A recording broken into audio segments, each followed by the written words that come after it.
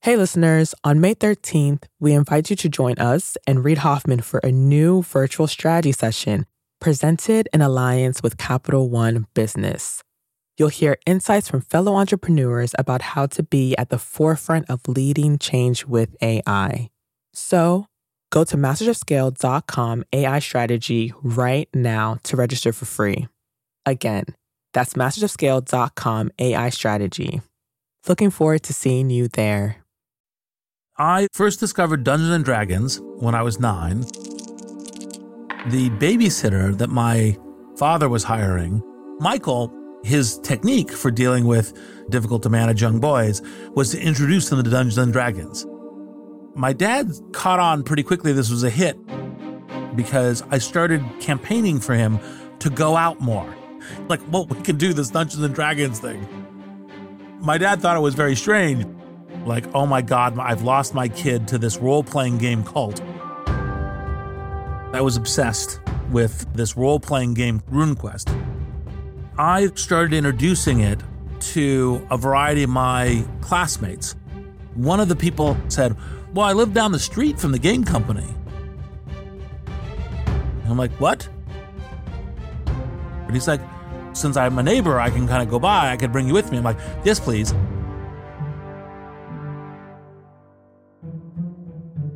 They had rented a house. That's where they're working. It was a little inset from the street, and it was kind of a long path through grass. It was up a staircase to the big dining room. There's these Tolkien-esque miniature figures, stacks of the books and game systems. There was Steve Perrin, who is the editor-in-chief there. And he's like, oh my God, who let the 12-year-old in? And I started saying, oh, I'm a big fan. I'd like to play games here. I happened to have bought one of their new scenario packs. And I looked at it and said, oh, this is really incompetently done. This is just bad math. This character design is wrong. This would be more interesting if it had this twist. I marked it up in kind of classic red ink. It was bleeding. And said, you just published this and there's a bunch wrong with it. I wanted you to see it. I could see him rolling his eyes like, oh, God, kid's wasting my time. And then he started looking at it and went, oh, I got another thing you could look at. Would you like to look at another thing? And I'm sure. And so he gave me the next thing he was working on. I went home and then brought it back just completely revised. And he said, oh, this is real work. And so he gave me a check. I brought the check home. My dad was like, oh, okay, maybe this isn't such a bad thing after all. That's the story of how I fell in love with games. As you heard, I didn't just play games. I dissected what worked, what didn't, and what lessons I could glean about human nature and strategic thinking. Throughout my life, games have been one of the biggest influences on me as a business leader. And that's why I believe that some of the most vital and overlooked entrepreneurial resources might just be stored away in your family's games cupboard. Ready to play? Let's go. You got to have incredible talent at every position. It's like this huge push. There are fires burning when you're going home. Can you believe it? Such an idiot. And then you go back to, this is totally going to be amazing. There are so many easy ways. So know what to do. I have no idea what to do. Sorry, we made a mistake. But you have to time it right. Oops. Working out of a 3-bedroom apartment. Stuff that just seems absolutely nutballs 10 years later. I was like, well, that's just how you do it. We haven't made Just how you do it. This is Masters of Scale.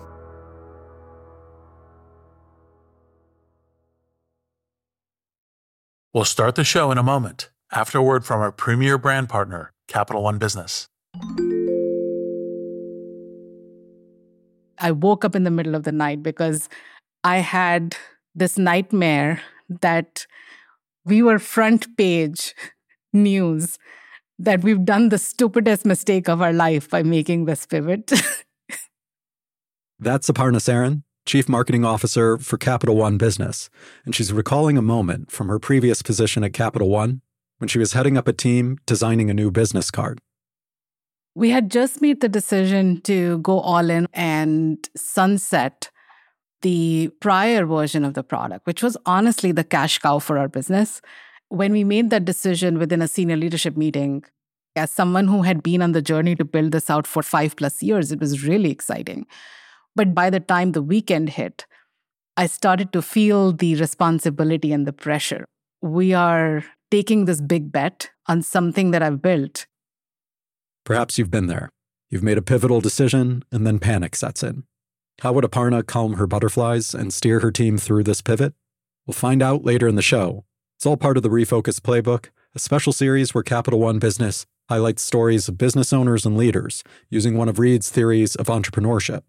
Today's Playbook Insight: have multiple Plan Bs.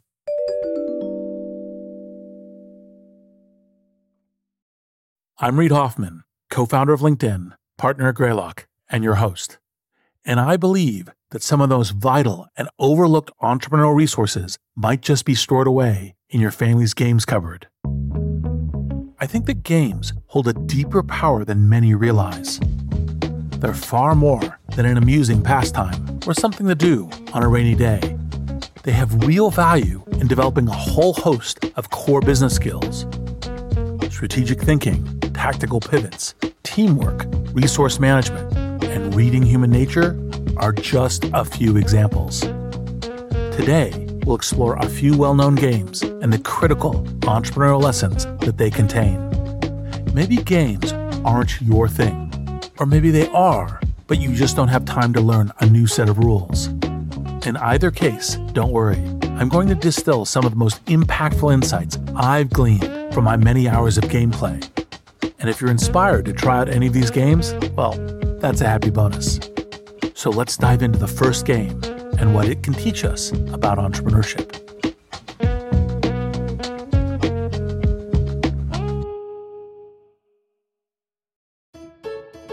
Number 1, Monopoly. Born in the 1930s, Monopoly mirrors the sweet, sweet fever dream of Rockefellerian capitalism. Players buy and trade real estate in the hopes of total market domination.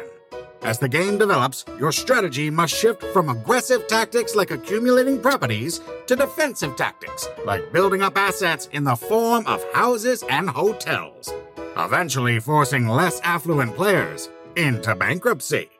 Tough luck, Charlie! So one of the things you frequently learn in playing a game is all games have a somewhat fluid and changing structure. Monopoly is a good example that a lot of people are familiar with.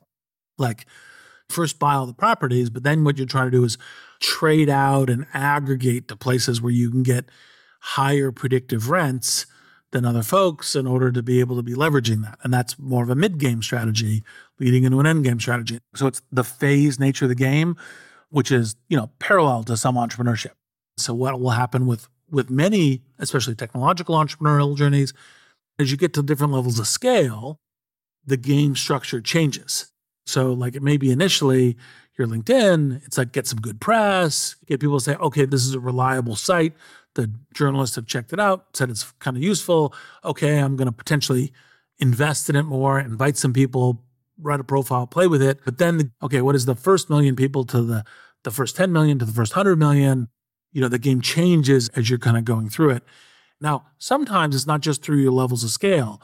Sometimes it's a competitor comes in and you're now competing for the same ground. Well, now your game needs to change because you have a competitor.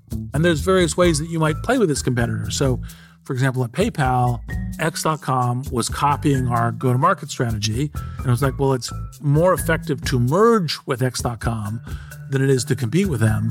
That changes the game now. And what got us here into this growing payment service, now to get to the next level, we have a new theory for how to do that.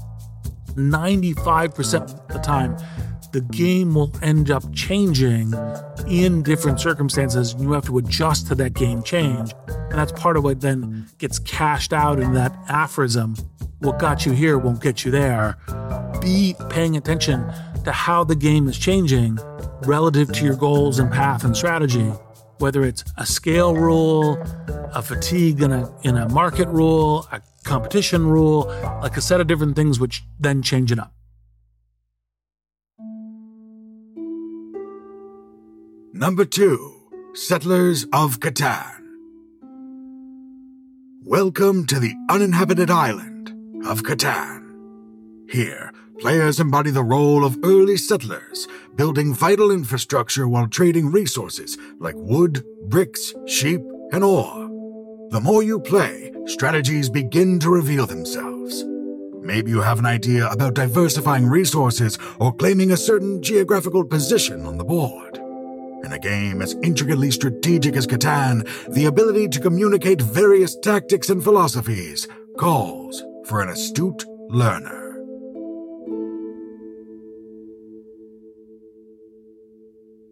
People say chess is the king of games. Well, chess has a bunch of problems with it relative to parallels to the real world.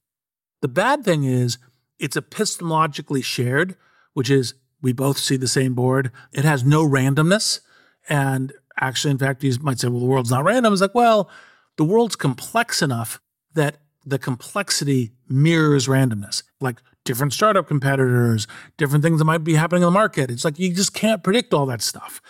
So these are parts of the reasons why I'm been such a public advocate of games like Settlers of Catan as a good kind of model for learning business, learning entrepreneurship, because it has the randomness, it has the interactions with other players, has the competitive gameplay with other players as part of it.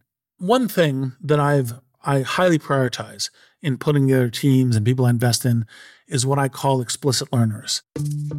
Not only people who keep learning, infinite learners, but explicit learners, because they learn things that they can share with their fellow team members. Being an explicit learner allows you to crystallize your learnings into language that you can then discourse with other people around you. It's similar to kind of when people say, hey, when I teach it, I learn it better. It's a similar version to the explicit learner, which is by going through language and kind of crystallizing components of what you're learning, that helps you solidify them, build upon them, think about it more crisply. So it does help you as an individual. But of course, it's also essential for teamwork.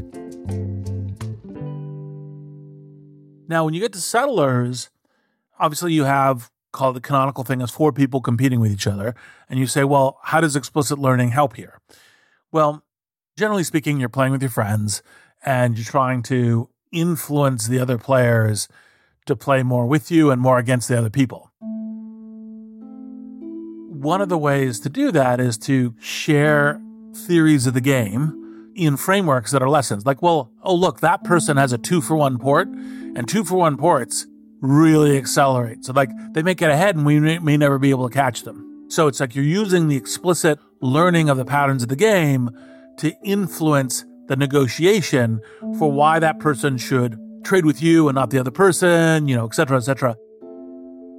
Now, personally, one of the things I find troubling and bemusing is everyone goes, oh, Reid's really good at Settlers of Catan. So when I start playing it, everyone's like, we all got to play against Reid right now, even at the very beginning of the game. And you're like, wait, that's not fair. Let's see who gets ahead first. All right. Number 3, poker. In smoke-filled casinos around the world, gamblers hunch over a stained green table, drawing cards and wagering on who among them holds the best hand. A game synonymous with a strategy known as bluffing. A bluff is when you bet or raise knowing full well that you don't have the best hand. You hope others are fooled by your confidence and decide to throw in the towel. Once the moment of truth arrives and the cards fan out across the table, your bluff is revealed in all its glory. Congratulations, you've maintained the veil of an impenetrable poker face. Poker has a valuable, simple stream of thinking about competition, probability, risk-based bets that change your set of actions based on how you think is going on. There is no competitive game that doesn't involve some deception. The same thing is broadly true in business too, because like which product am I going to launch? Which partnership am I going to use to do that? What do I think is the right way to compete with my product and your product in the next generation of products? If you know what I'm doing and I tell you exactly what I'm doing, then you can compete against me. You can market against me. You can build the same product. You can potentially build a better product. And so all of that are forms of deception, information gaps, epistemological gaps in order for it to work. As a example, when we were deploying PayPal on eBay and competing with eBay's subsidiary BillPoint, we would take some things that were true and really emphasize them in our public statements. Like, oh, we're much easier to sign up for. Totally true.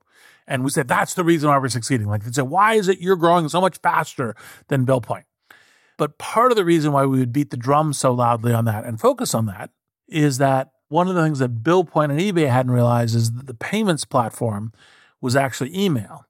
So what we would do is we would seek to get the email to saying pay with PayPal to the winner of the auction before the eBay auction notice would show up saying, you've won this auction for this item on eBay. And by doing that, of course, people will do the one that comes in. It's like, oh, the email came in from PayPal. Sure, great.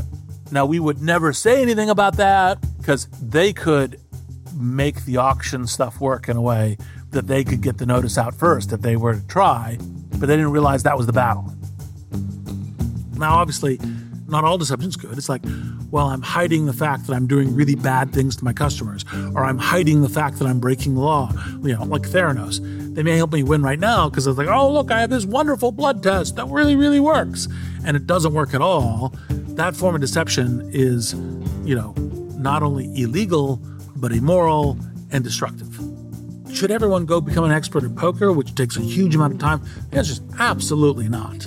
But should people understand what that lesson is that's generalizable to all the other games? The answer is yes, that kind of thing is very useful. And it doesn't have to be poker, but which games, given that framework of setting up something where you could succeed or fail based within the constraints of what's happening, then games knowledge is useful.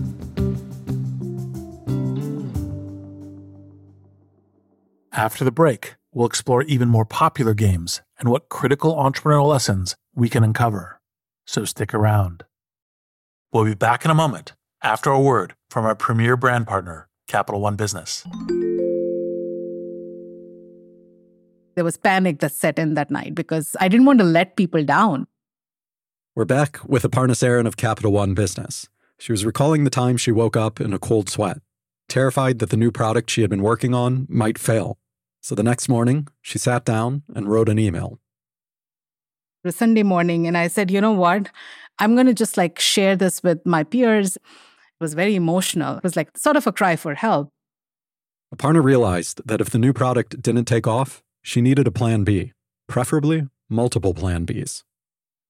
I'm inviting them to be the thought partners so that we are mitigating as much risk as possible and we have contingency plans in place as we make this move. You write something like this and your heart is pounding, should I send this? It was a super vulnerable moment for me. But then I was I'm going to just send this. What's the worst that'll happen? It can't be worse than being on the front page of the newspaper. So she held her breath and hit send. What happened next would surprise even her. We'll hear about that later in the show. It's all part of Capital One Business's Spotlight on Business Leaders, following Reid's Refocus Playbook.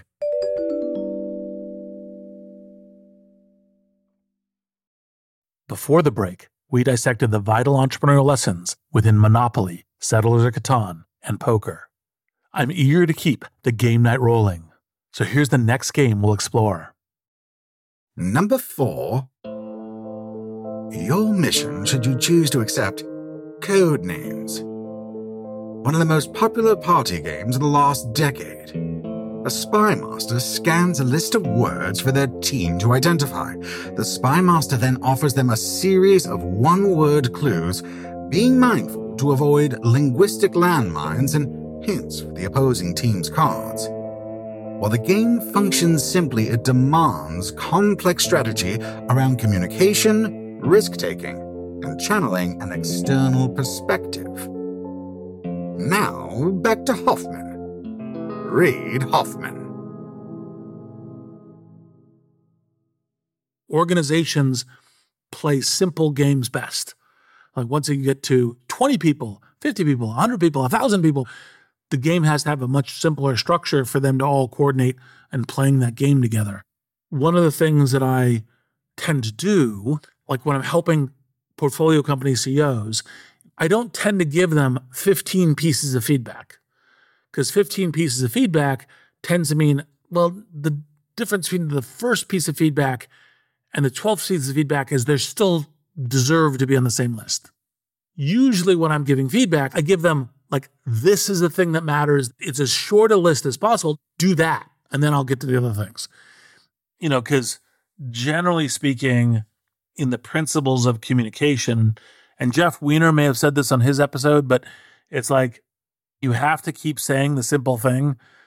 And only when you've gotten so sick of saying it are people starting to hear it. And part of how you recruit and lead teams is understanding their worldviews. But one of the things you're trying to do as a company is you're trying to get people to have most naturally aligned worldviews. Now, sometimes to get to the aligned worldviews, you'll do some problem solving, some team building stuff, etc. You might even start meetings with like personal check-ins, like what's a good personal win from last week, to kind of build connectivity between people. And that's, of course, important in organizations. Number 5. Gather round, for I am to tell you of a merry role-playing game by the name of Dungeons and Dragons. Players develop their own unique character and embark on a fantastical campaign as a band of ragtag adventurers. A dungeon master, or DM, acts as a referee and chief storyteller, guiding the group through an interactive journey filled with beasts, fisticuffs, and a lucky roll of the dice. A good DM fosters a collaborative and inclusive environment, ensuring all of the characters, from barbarian to bard, are given their moment to shine and feel like heroes of their own story.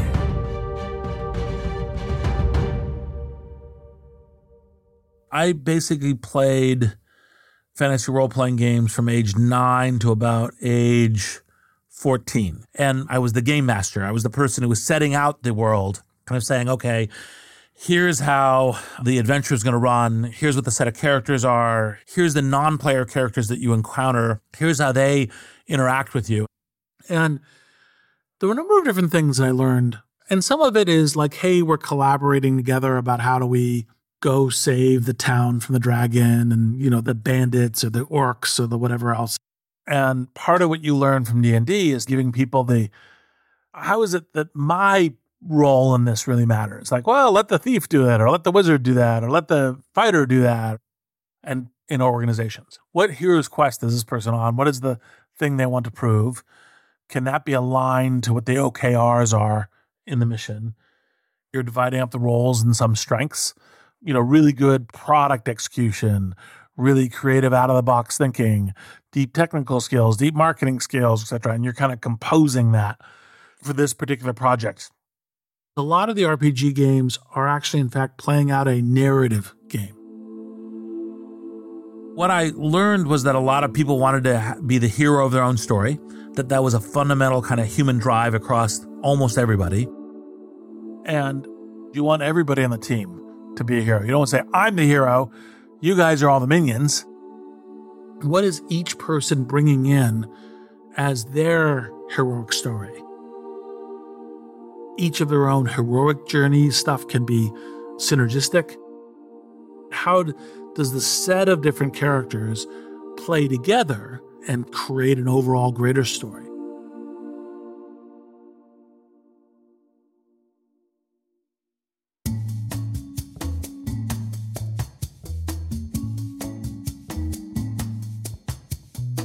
To this day, I find playing games to be a great way to communicate and connect. Board games have become a meeting place for my friends and I to discuss everything from philosophy and politics to business obstacles and personal goals. I encourage you to blow the dust off your old family games. Not only are you likely to have fun, you might just develop some useful skills along the way. I'm Reid Hoffman. Thanks for listening.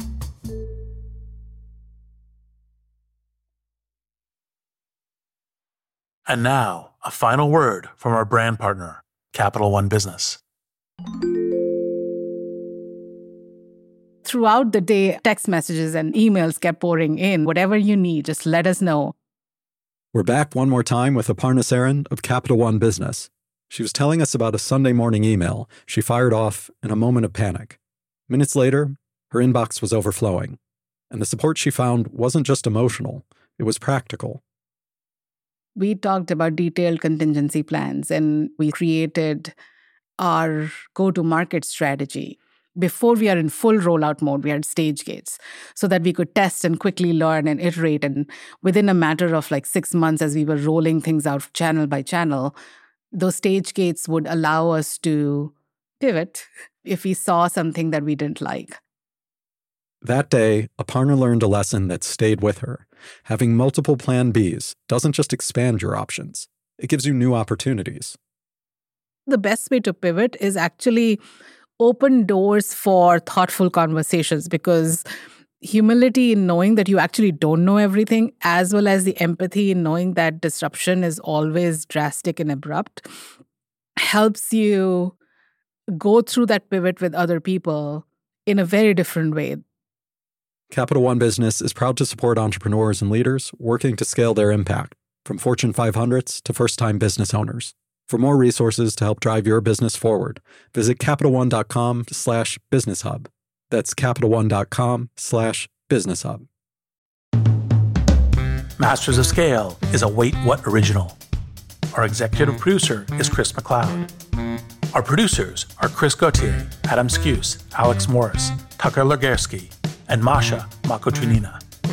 Our editor-at-large is Bob Safian. Our music director is Ryan Holiday. Original music and sound design by Eduardo Rivera, Ryan Holiday, Hayes Holiday, and Nate Kinsella. Audio editing by Keith J. Nelson, Stephen Davies, Stephen Wells, and Andrew Nault. Mixing and mastering by Aaron Bastinelli and Brian Pugh. Our CEO and chairman of the board is Jeff Berman. Masters of Scale was created by June Cohen and Darren Triff. Special thanks to Jodine Dorsey, Alfonso Bravo, Tim Cronin, Erica Flynn, Sarah Tarter, Kitty Blazing, Mariel Kareker, Chineme Ezequena, Colin Howarth, Brandon Klein, Sammy Oputa, Kelsey Saison, Louisa Velez, Nikki Williams, and Justin Winslow. Visit masterscale.com to find the transcript for this episode and to subscribe to our email newsletter.